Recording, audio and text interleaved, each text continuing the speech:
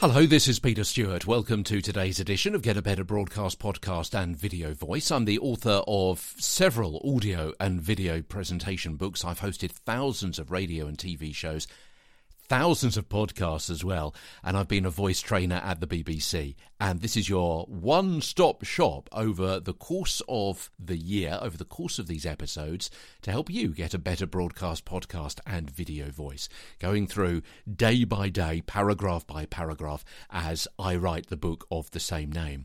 Today, vocal fry. What is vocal fry? Well, it's a bit like sizzling sausages. Vocal fry is a creaking sound that often occurs at the end of sentences. The sound of the voice becomes more staccato and broken up. And you've probably heard this a little bit. I don't think I'm doing it very well. Here's someone that does it very, very well. If by well, I mean badly. He's Kim Kardashian. Already doing. You might like that one. I lived on the outfit and hated what you want and what you get. Interesting. Naked. Make selfies. Guys do. About it. Time. No. Line. Decade ago. Time. Year. Together. Right. You get the idea. Yeah. It's that creaking sound that the people do, as I say, at the end of sentences, partly when they're running out of breath. And it's a lot of the time, it is seemingly put on. It's been emulated by many, many people who want to follow people like Kim Kardashian. Some believe that because it's in a lower register, your voice sounds sexy or authoritative. And it's very often used by younger people. And I'm trying not to be judgmental here and just give you the facts and the information. But in the future, it may be that it becomes a much more accepted way that we speak. After all, how we speak as human beings in different accents and so on does change over time. There is a vocal trend which shifts over time. We looked at this previously in a previous episode about how the Queen Elizabeth, the Queen of England, has changed her voice and her speaking style over time. So it may be that vocal fry is more and more accepted. But using vocal fry, I heard it referred to the other day as scraping the barrel of the voice. Reduces your ability to project quite naturally. That's obvious, just the way the mechanics of how the voice works and so on, how you're using your voice when you have vocal fry. It reduces your ability to project. And it also means that you have less colour in your voice.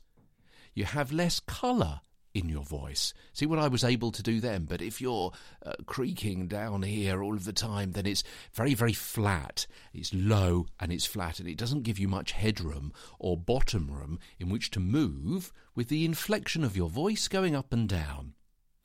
And using it for too long is going to cause your voice to tire. That's natural. We know that is a fact.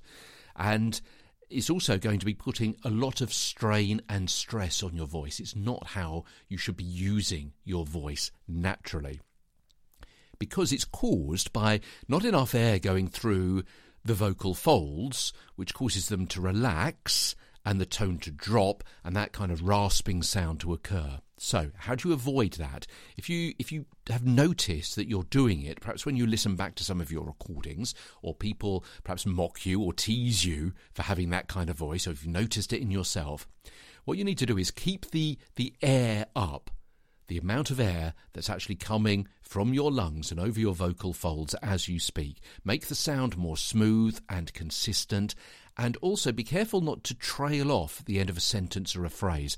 Some people get into the vocal fry habit, particularly at the end of a sentence, like that, and particularly when they're tailing off at the end of a sentence. Yeah. So notice if you tend to let a word linger, and if you do, try and cut it short and say it more cleanly with the shorter end, so it doesn't linger. Love to know your feedback about what you think of vocal fry. Let me know on Twitter. I'm Tweeter Stewart, TWEETERSTEWART. Tomorrow, well, we've been talking about belly breathing, haven't haven't we? The diaphragmatic breathing. Tomorrow, we've got a super bonus for you. I'm calling it a belly breathing bonus. You're going to love to hear it.